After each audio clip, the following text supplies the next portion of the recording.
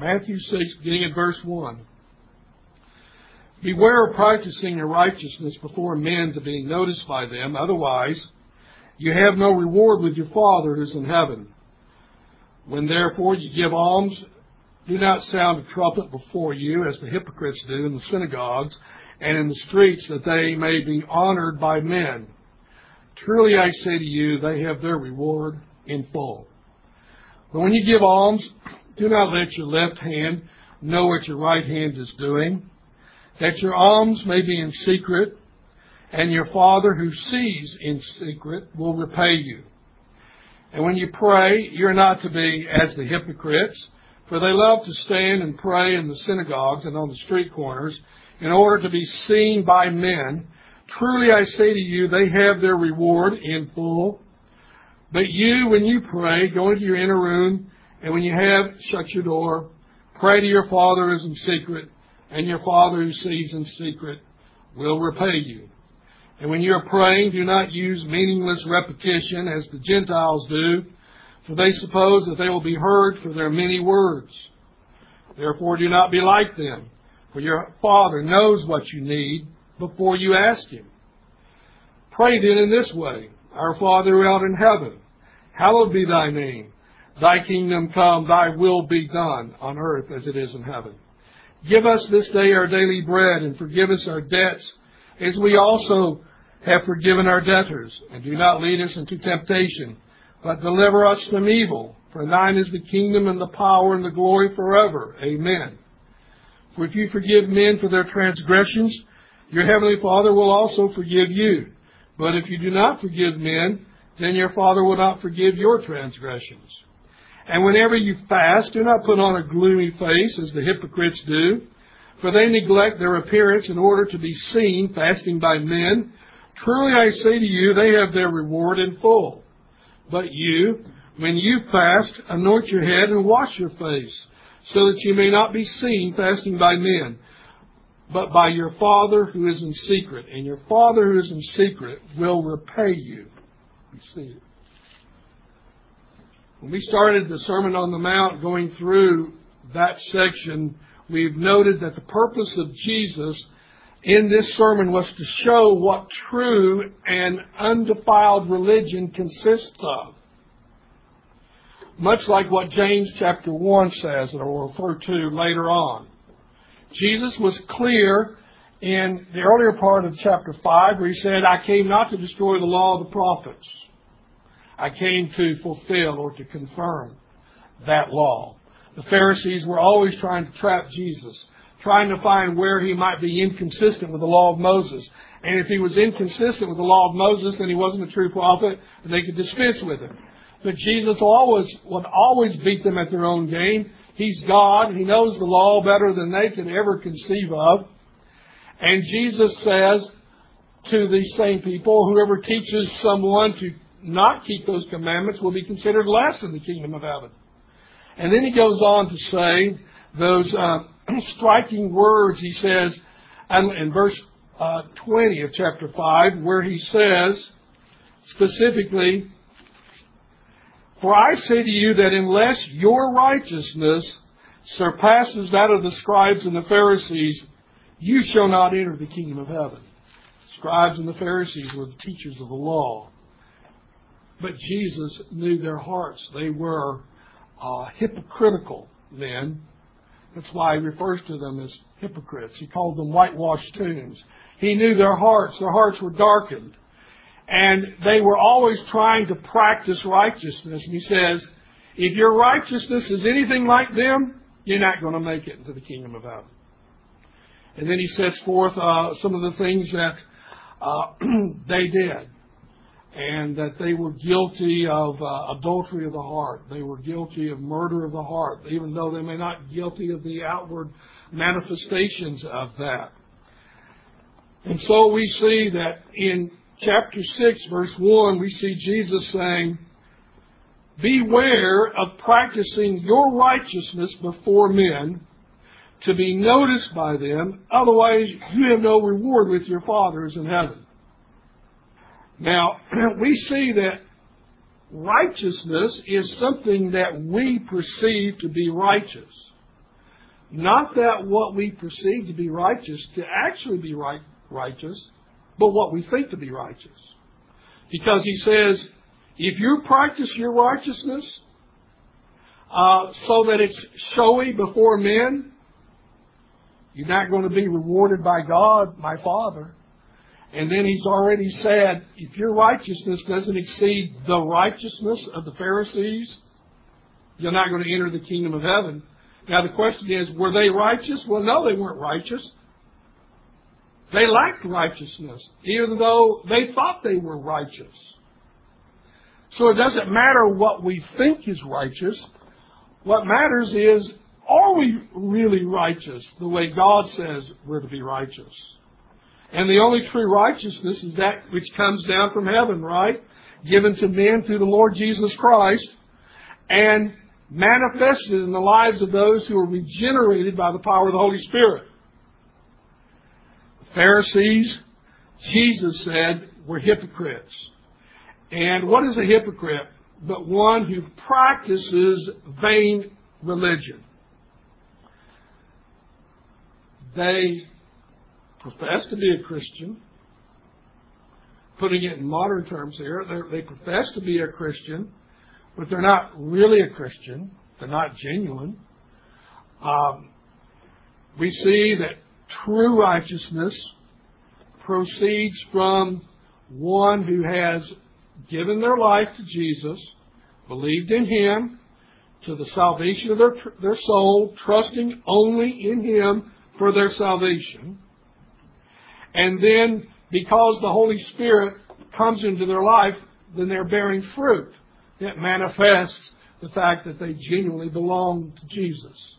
Now, those are the righteous. But Jesus is dealing with those that think that they are righteous by their religious activities. But he says, if all your religious activity is like the Pharisees, then you're not going to be in heaven.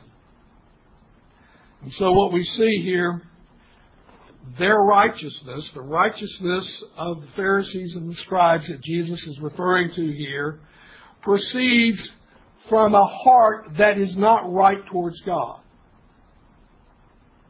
Their motive is what is wrong. Now, we've already seen that Jesus has condemned the mere externalism of the Pharisees. The fact that they go through the actions of religious service, but they carry out the feast, they pray and things like this, but then they abuse people.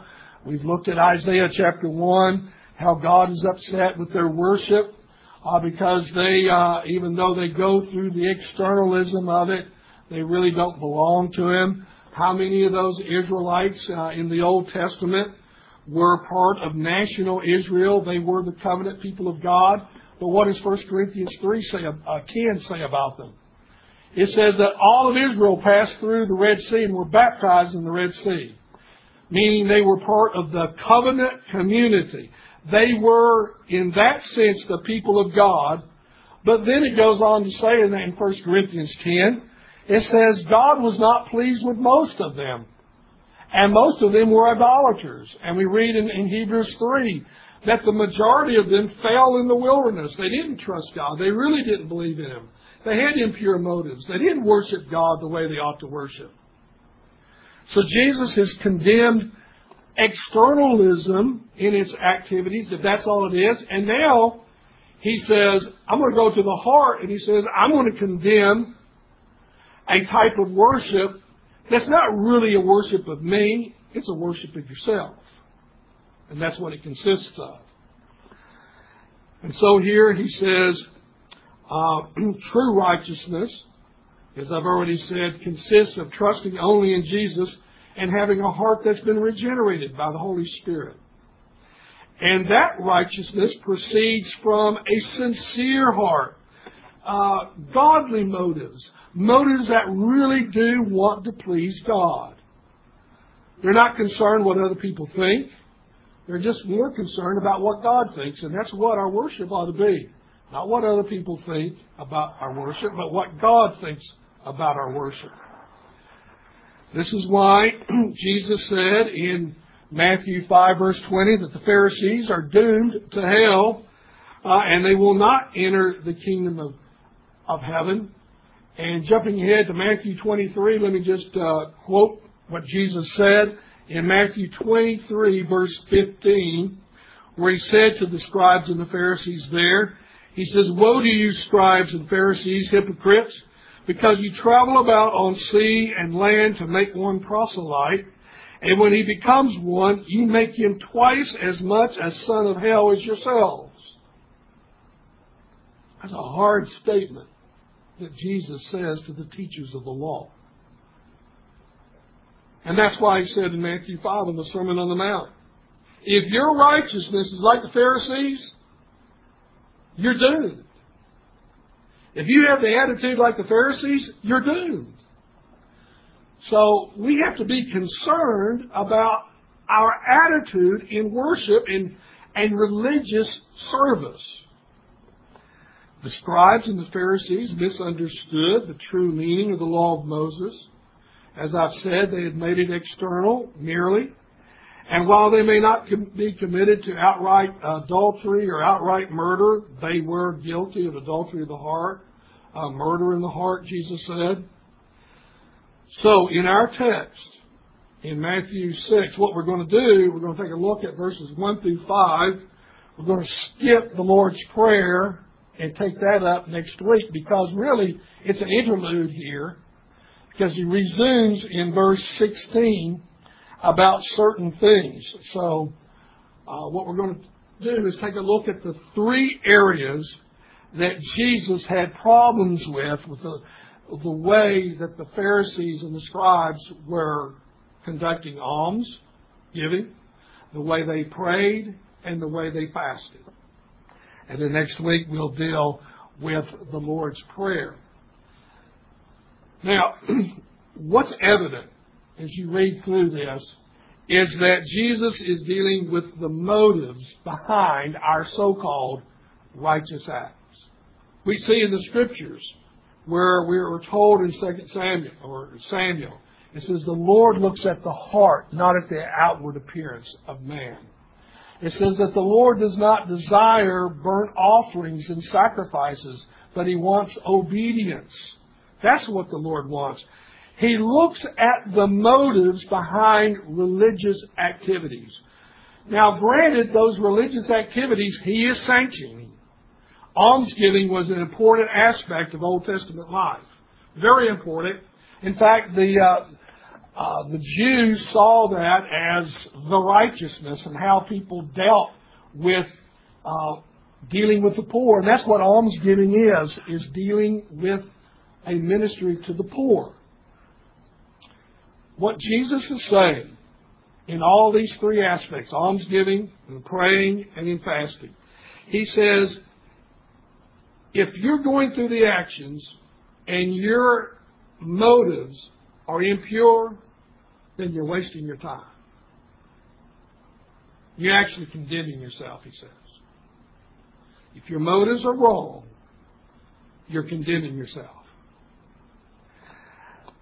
Moreover, He says, if you have, what's happening here is, just take a look at what's going on, especially here in verse 1 of chapter 6.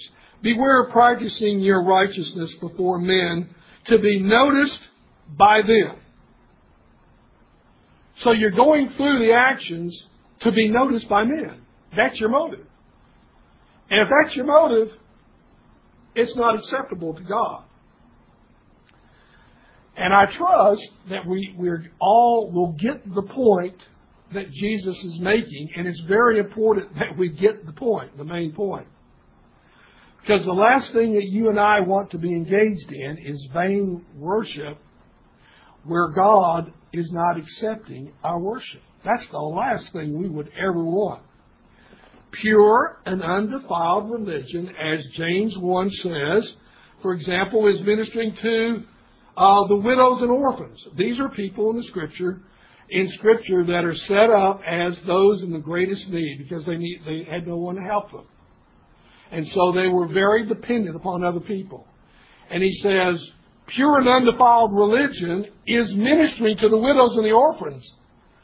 However, even James 1 needs to be understood in the framework of what Jesus is saying here, because he says if you have the wrong attitude of ministering to the widows and orphans, if you do it out of the motive to be seen of men, God says it's of no value to Him.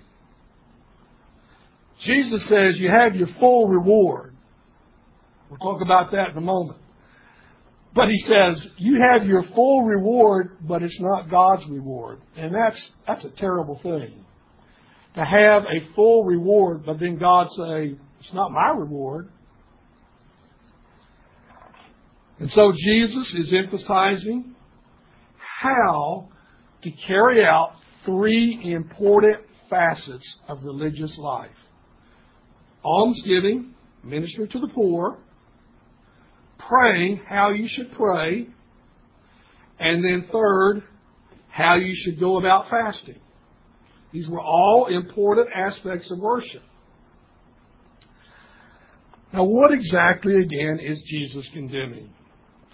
He is condemning those who make a show of it in their religious acts. And anyone who makes a show of this to be seen of men, what does Jesus call them? Hypocrites.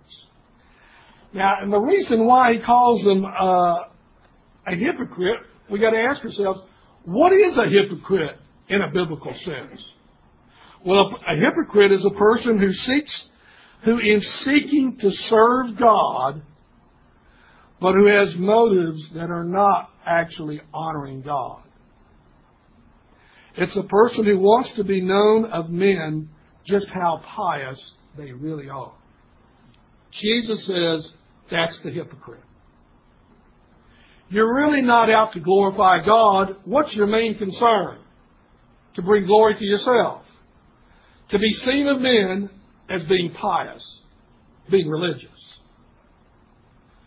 Jesus says that's hypocrisy, because you're giving the pretense that you're worshiping God when you're not really worshiping God, you're worshiping yourself. Because your attitude is you want to be seen of men doing these things. So it's not worship of God, that's the hypocrisy. Jesus hated this. And He says that kind of person has no reward with God whatsoever. And this is exactly what Jesus is saying here in verse 1 of chapter 6. Beware, practicing your righteousness before men, to be noticed by them. To be noticed by them. Otherwise you have no reward with your Father. So when we do it so others can see, for example, how generous we are, then what the whole attitude is, we want men to see that we are these great benefactors, that we have this great ministry to the poor of society. And therefore He says that is hypocrisy, because you're really not so much concerned about the poor as you are about the people thinking you are such a wonderful guy in giving so much money to the poor. Now, Jesus makes it very clear that this great sin of the Pharisees is one that we got to guard against, and we got to guard against it in the 21st century. See, the grave sin is the desire to be recognized of men just how good a Christian we profess to be. See, that's what Jesus is getting at. And we want to be sure that others recognize just how good we are. And we want others to recognize just how dedicated we are to God. So that they see us praying, to see the types of prayers that we make, and that somehow impresses them.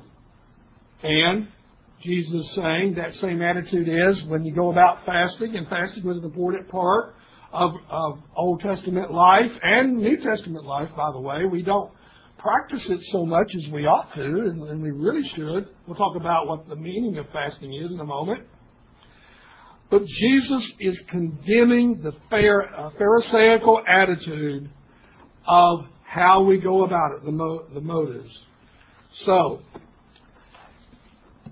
how were the poor aided in society? Well, I've already mentioned the widows and the orphans. Almsgiving was a vital part of religion. We have seen, as what James 1 says, this is pure and undefiled religion, ministering to the widows and the orphans.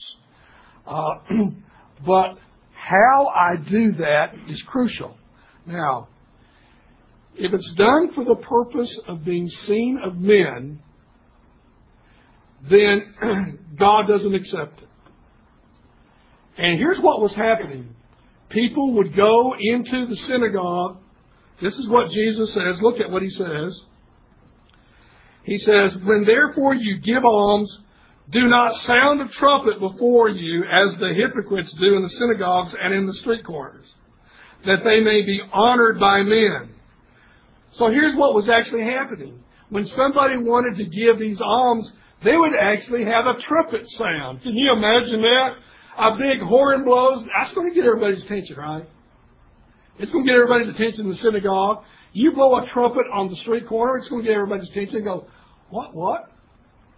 Rabbi Moshe is about to give a great offering to the poor, and he wants you to see it.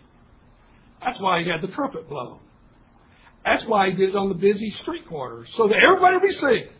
Oh, Rabbi Moshe, what a wonderful guy this guy is. Look how much he's given to the poor. Well, he gave 2 talents of silver to the poor today, and he sounded a trumpet so everybody knows that he gave 2 talents of silver to the poor. About a year ago, what's odd is I'm not in the custom of going through and finding religious programs on cable TV. But on some occasion, I've looked at one. And the only reason why I think maybe I did that is maybe the Lord wanted this sermon illustration today. That's what I can say.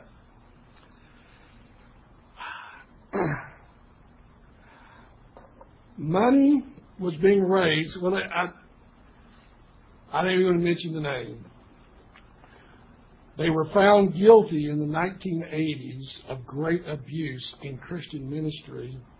It was a big public scandal, and they were brought down, lost the whole ministry, was imprisoned for 5 years. Actually, were given 20-year sentence for defrauding people, spent 5 years in prison, but as of 2006, back on TV. Well, what I just turned on captured my attention because the 12-foot statue of Jesus that weighed 21 tons was being raised up in the middle of the ministry square, and the TV cameras were getting on it, and they were hoisting it up. The sculptor had just finished the 12-foot Jesus. And it was a big to-do of being sure that nothing was broken, and he made it dramatic. And be sure, don't drop it. Don't have the head of Jesus crash on the ground. And I'm sitting there going like this. And the purpose of putting that idol, and that's what it was, up in the middle of that was so that the resurrected Jesus could look over the whole ministry. And the one who was the head of the organization was saying, when he saw the statue, said, it is the most perfect and moving statue of Jesus' image in the world. End of quote. That's what he said. And all those who donated to the idol, the statue, they had their names engraved on the base of the idol statue. And the lady who gave the most money was in the VIP section. Why is there a VIP section in a Christian ministry anyway? But they were in the VIP section. And as the idol was being raised, everybody, it is tears and there's crying going on. And did you know if you give $100 donation, now been to the website. If you give $100 donation, you get a miniature idol of the resurrected Jesus. And if you give $200, you don't get one. You get 3 miniature idols. And you know what it's called? You know what that donation, the $200 donation, it's called the Crazy About Jesus donation. That's what they name it. The Crazy About Jesus donation. And you get 3 idols in the mail about that size. The whole proceedings was staged. It was on camera.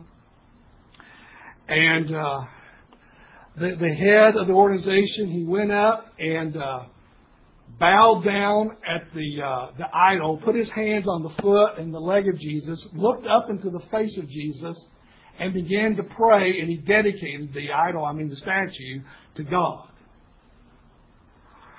Right there on TV.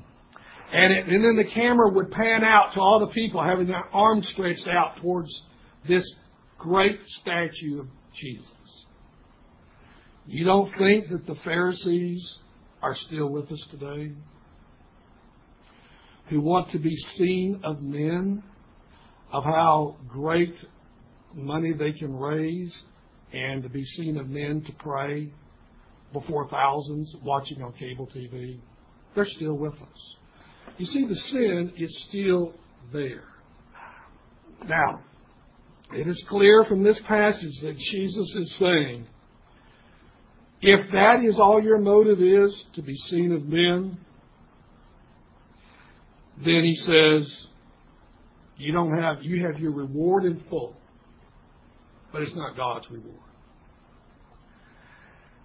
Now, some may say, I'm not guilty of doing that kind of thing, of praying before a statue, or want to be recognized of men just how much money I gave to this statue. Well, let me issue a challenge to us all. I want you to try this sometime. I'm serious.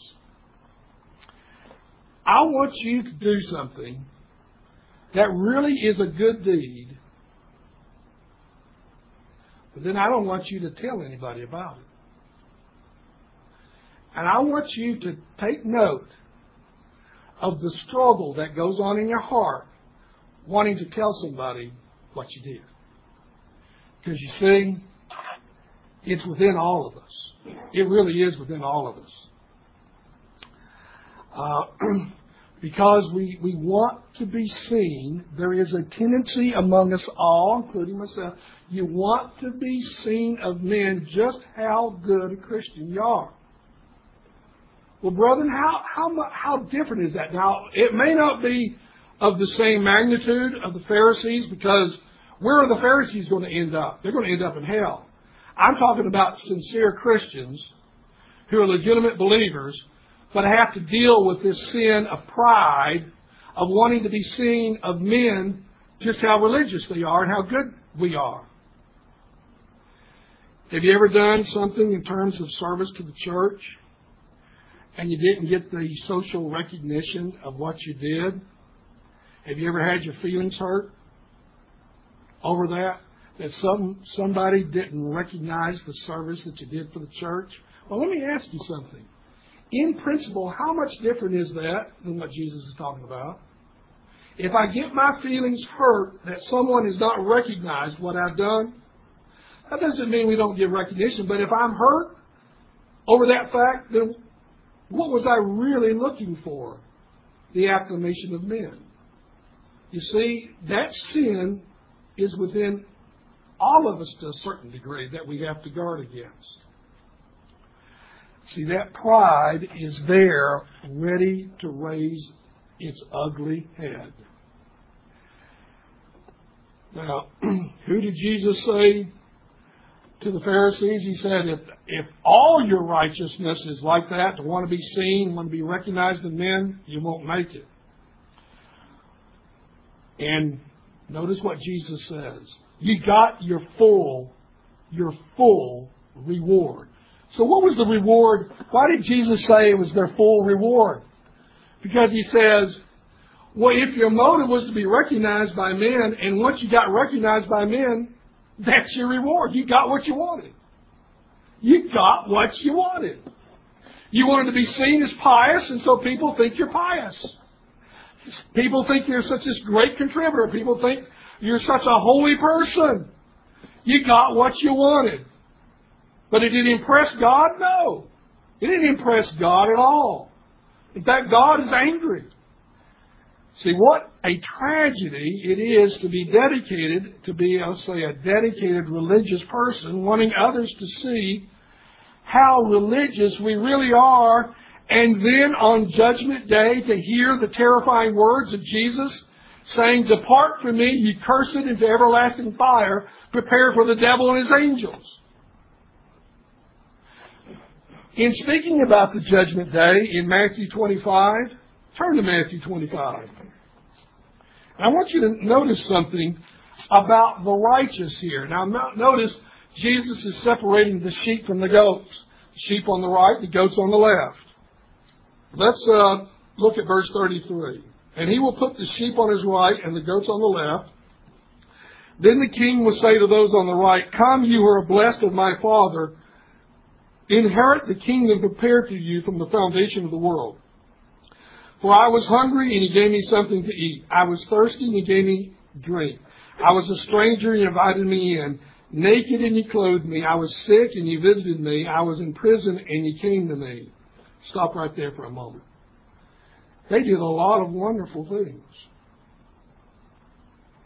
They really did. This was pure and undefiled religion. Now, I want you to notice the attitude, though, of what the righteous will say when Jesus says this to them. Verse 38. It says, "And when did we..." Well, verse 37. "Then the righteous will answer him, saying, 'Lord, when did we see you hungry and feed you, or thirsty and give you drink? And when did we see you a stranger, invite you in, or naked and clothe you? When did we see you sick or in prison come to you?' And he said, 'To the extent you did to the least of my brothers, you did it to me.'"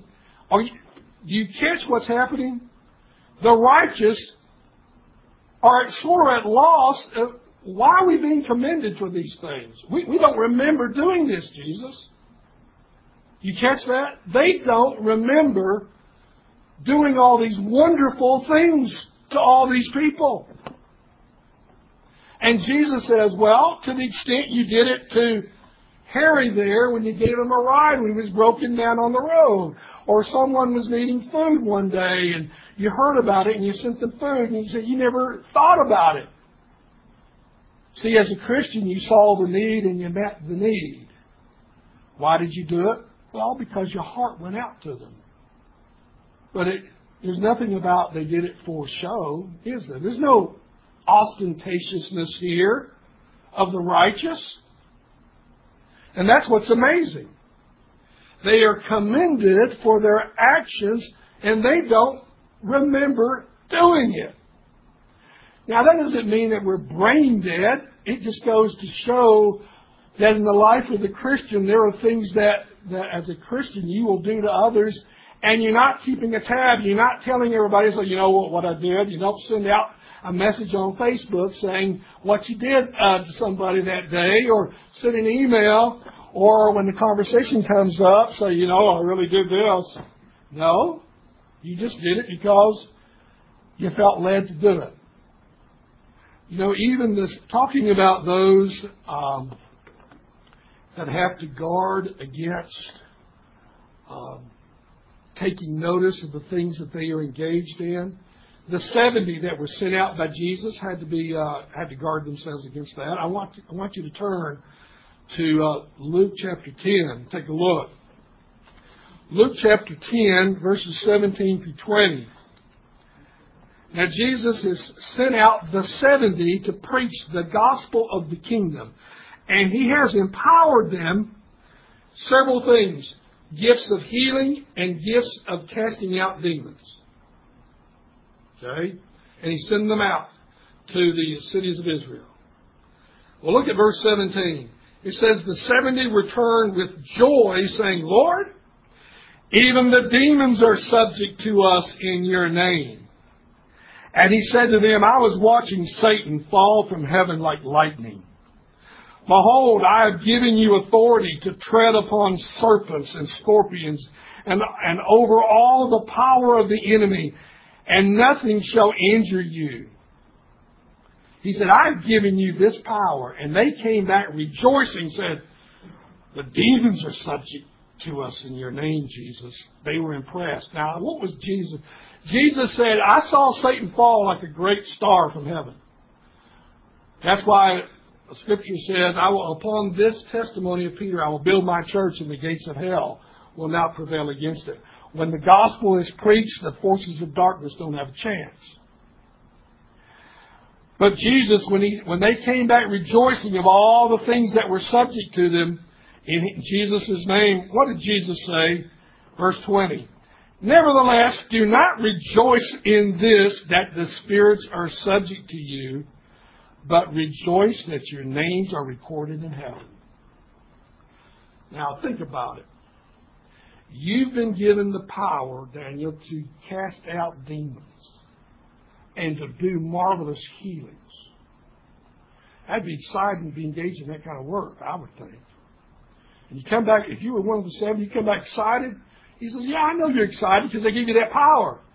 But be thankful that your name is recorded in heaven. That's what you ought to be excited about. Yeah, but I cast out demons. Well, so, but be thankful you're a part of the kingdom of God. That's what your great concern should be. So the motive is not so much to be engaged in all this wonderful activity as such. Not, yes, they are, but hey, I'm just glad to be a servant in the kingdom. I'm glad that my name's recorded among the righteous.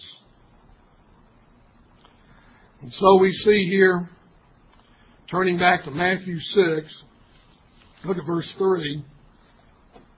Jesus says, but when you give alms, do not let your left hand know what your right hand is doing, that your alms may be in secret, and your Father who sees in secret will repay you.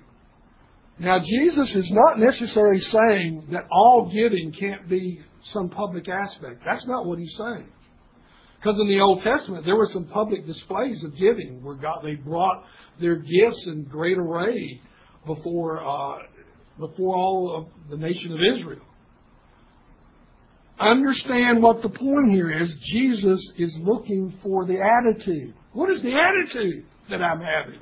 That's the point. Not to be showy. Not with the attitude, I hope others will see. That's what Jesus is condemning. That kind of attitude. And so what Jesus is saying, look, there's a certain value in anonymous giving. Not that to say that all giving must be anonymous, but one of the aspects of anonymous giving is no one will know who gave it. Now, I know Warren Buffett is no professing Christian, but he was known in 2008 as having been a part of the greatest charitable contribution in the history of the world.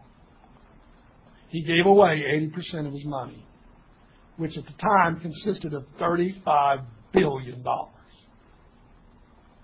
But it made public notice, and some reporter asked him, well, do you think God is impressed, Warren? He says, well, I can't say that he wouldn't be. Could you imagine giving away $35 billion and try to do it secretly? And make notice, say, look, you go to your accountants and say, I want to get rid of $35 billion. I don't want it really known to the press. How can I do it? And if I find out you leak, I'm going to fire you. How am I going to give away $35 billion so no one knows about it? See, the point here is, don't try to be engaged in it with the purpose of being known as the great philanthropist. It's the attitude. It's not the money as much as it's the attitude behind it. You know, it's when it says here, when Jesus says, do your almsgiving in secret, and your Father who is in secret, He will repay you. Look, God sees everything anyway, right? And who are you trying to impress? Anyway, what should our concern be all the time? How can I please God? How can I honor God? And look, what matters is not what people think. What matters is what God thinks of me, what God thinks of you. That's what matters. And God, if you do something out of a genuine motive to help others, God says, I've seen it. You did it in secret, but I've seen it, and I will reward you for it. He may reward you for it in this world, but then it may be on Judgment Day that you get the reward, when He finally says to you, you know what? You did minister to someone. Enter to the joy of your Lord. You ministered to Jesus. You ministered to me on that day. And then you're rewarded publicly, because all of everybody that's ever lived is going to be there. You know, this idea of the only one that you and I should be concerned of what people think about us, is what God thinks about us. You know why you should be the best employee in your company if you work for someone? What does the Scripture say? Work as unto God, not as unto men, says Colossians. Don't be a man pleaser, trying to be impressive to others. Do a good job. Why do you do a good job? Well, you want to do a good job to help out the employer, but you do a good job because what does Jesus say? Who do you really work for? Jesus. Because Jesus goes on to say, you work as unto God, not as unto men. And so you do the best that you can, because that's what Jesus expects. And if they want to recognize you one day and send you a gift card or put your name on a pen and your retirement, okay. But the fact is, you did it out of a motive to please God. You know, there's a great Proverbs. Turn to Proverbs 27. Look at verse 2. Let another praise you and not your own mouth, a stranger and not your own lips. We got to work not to toot our own horn. If we do something that's praiseworthy, then let others recognize it, but not ourselves. But then the attitude should be, we should do it because we want to please Jesus. That's why we do it. And we're not concerned about the praises of men. And I'm telling you, because you and I are sinners, that's hard to do, because of the pride that resides in all of our hearts. We want to be seen of men to being the good works that we do. And that's why I said, do something good and then don't tell anybody about it. And see how much you have to struggle not to tell somebody. Hey, you rescued somebody that was hurt in a big crash.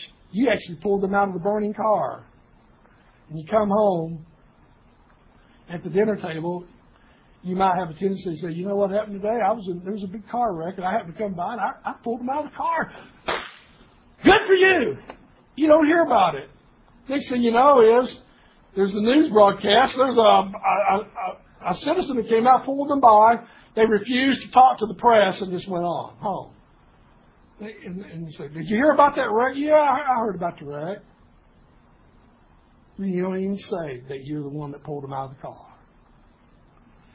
But I'm telling you, it'd be hard to resist it, won't it? You just got to tell somebody. You see, that tendency is in all of us.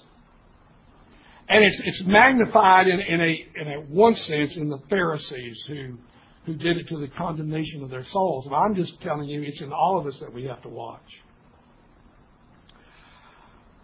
Well, there's another thing he says here. Not only in almsgiving, but in praying. How do you pray? He says, well, I'll tell you what the Pharisees do. They go in and they go to the front and to pray, or they go on the street corner, and he says and notice what Jesus says in the text. Look at verse 5 of Matthew 6. And when you pray, you are not to be as the hypocrites, for they what? They love.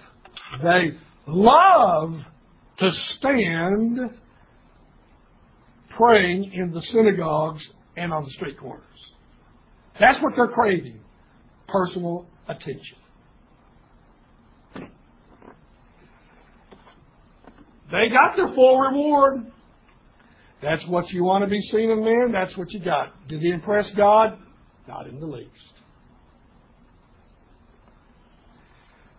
And mind you, who we're to be impressed? It better be with God, because if you don't impress God, it's worthless. And then we see Jesus says, in this regard, he says, when you pray, now notice, he says, go and pray in secret, and your Father who is in secret will repay you. Now, is there something against public praying? No. Some of the greatest prayers in the Scripture were public prayers. Solomon's prayer of dedication to the temple was a magnificent prayer done in public. It's not against public prayers as such. It's against the attitude of wanting to be recognized of men as praying. And then Jesus says, look at verse 7. And when you're praying, do not use meaningless repetitions as the Gentiles do, for they suppose that they will be heard for their many words. Well, the most conspicuous of the Gentiles in the Scripture that were guilty of this were the Baal worshippers that had the confrontation with Elijah on Mount Carmel. Remember, the challenge was there, the divided opinion of the people. Don't vacillate between whether Baal was God or Jehovah is God. And the Baal says, well, we'll just have a test. And, whoever God sanctions the offering, And it says they built their altars, and the worshipers of Baal cried out. It says from morning to evening, they cried out, kept praying, Baal, Baal, Baal, hear us. But Baal didn't answer.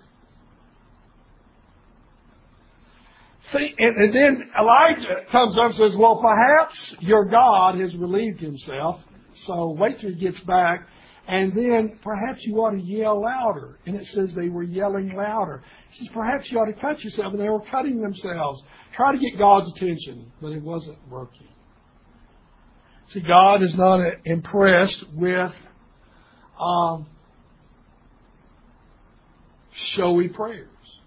Now, in Nehemiah chapter 9, we read when Israel goes back after the captivity in Babylon for 70 years, there's a great scene where the leaders of Israel get up and they shout out to the people and they're praying.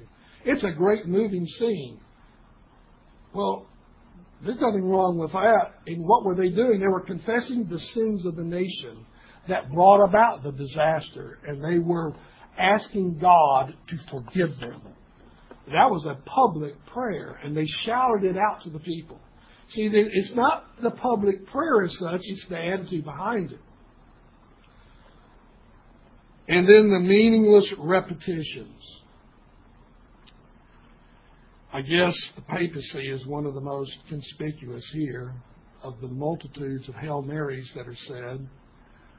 I watched a ritual one time where they repeated the same line 75 times. I got to the point I was pulling out my hair. I had to turn it off. I couldn't take it. That was meaningless repetition. And then look at verse 16. Like I said, we're skipping over the Lord's Prayer because he takes that interlude to talk about how we ought to pray. He said, don't pray like the Pharisees, but here's how you ought to pray. That's for next week's sermon. But look down verse 16 because he picks up with the same idea here. He says, and whenever you fast, do not put on a gloomy face as the hypocrites do, for they neglect their appearance in order to be seen, fasting by men. Truly I say to you, they have their reward.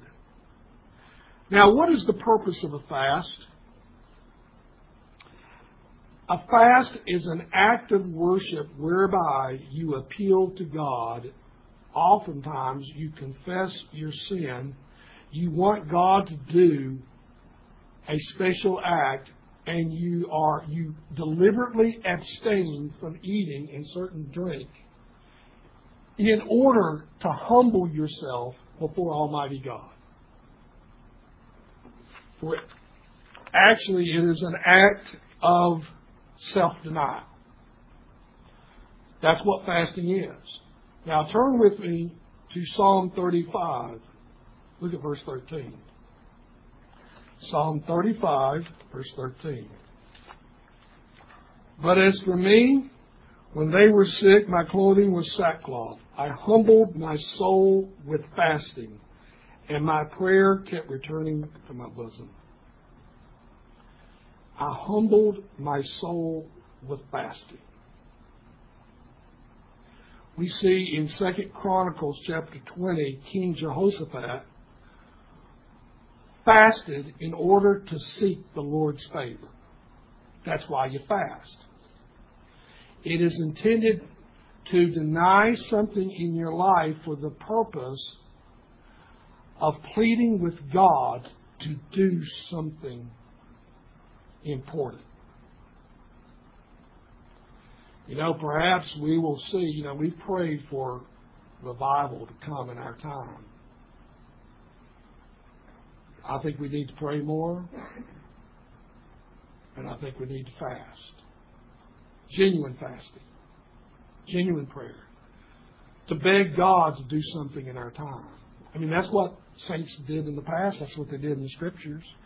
That's what others would do. The Westminster Confession talks about solemn times of prayer and fasting. Why? To plead with God to do something important. And to show that we're serious, we're going to deny ourselves for that purpose of praying during that period of time. That's why we fast. All you have to do is go through and do a word study of fasting in the Scripture and see how important it is. But Jesus says, while it's an important aspect of worship, you better have the right attitude. If you're trying to do it, and He says you have a gloomy face, then He says that's not the right way to do it.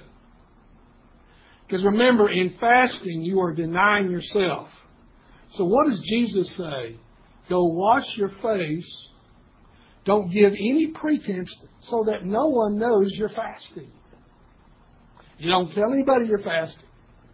You don't have the gloomy face of why you're so down, or why you look kind of lethargic. Well, I'm fasting for 2 days. Oh. Okay. Why'd you tell them that you're fasting for 2 days? Try to get people impressed? Jesus says if that's your attitude, then God's not impressed. You got your full reward. People found out you're fasting.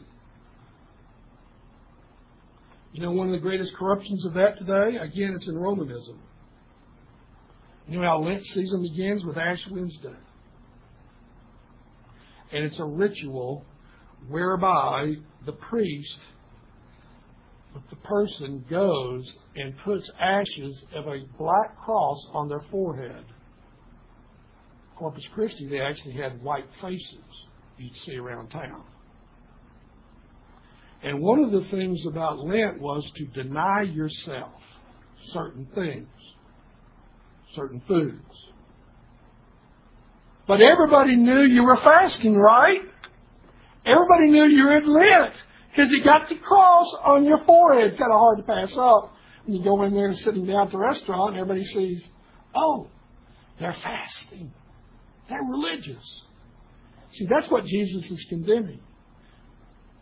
Don't let anybody know you're fasting. That's the point. You're not trying to impress anybody. The only one you're trying to impress with fasting is God, to plead with Him, to ask for forgiveness for your sins, and to do something great for the cause of Christ. But you don't do it so that anyone knows. Jesus says, God, who is in secret, will reward your fast. You know what kind of fast that really is honorable to God? Turn to Isaiah 58.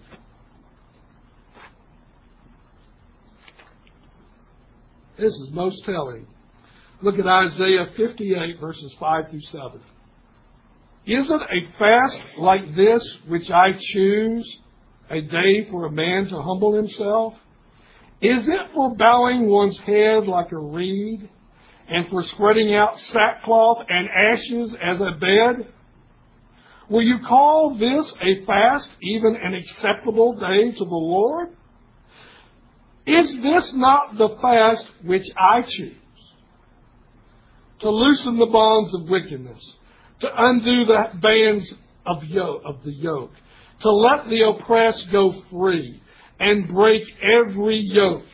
Is it not to divide your bread with the hungry and bring the homeless poor to the house? When you see the naked, to cover him, and do not hide yourself from your own flesh? That is the fast that I want, God says. Not the sackcloth and the ashes. That's not my fast. My fast is that you minister to the poor. You do it with a sincere heart. You don't let everybody know you're doing this. You don't let everybody know what you're fasting about. And what are you fasting? For God to help you in the ministry to those who need to be ministered to. For the cause of Christ. That's why you fast. But don't let anybody know about it. And God, who sees it in secret, will reward you. He will reward you. But if you do it for the purpose of showing men that you are fasting, then He says you got your full reward.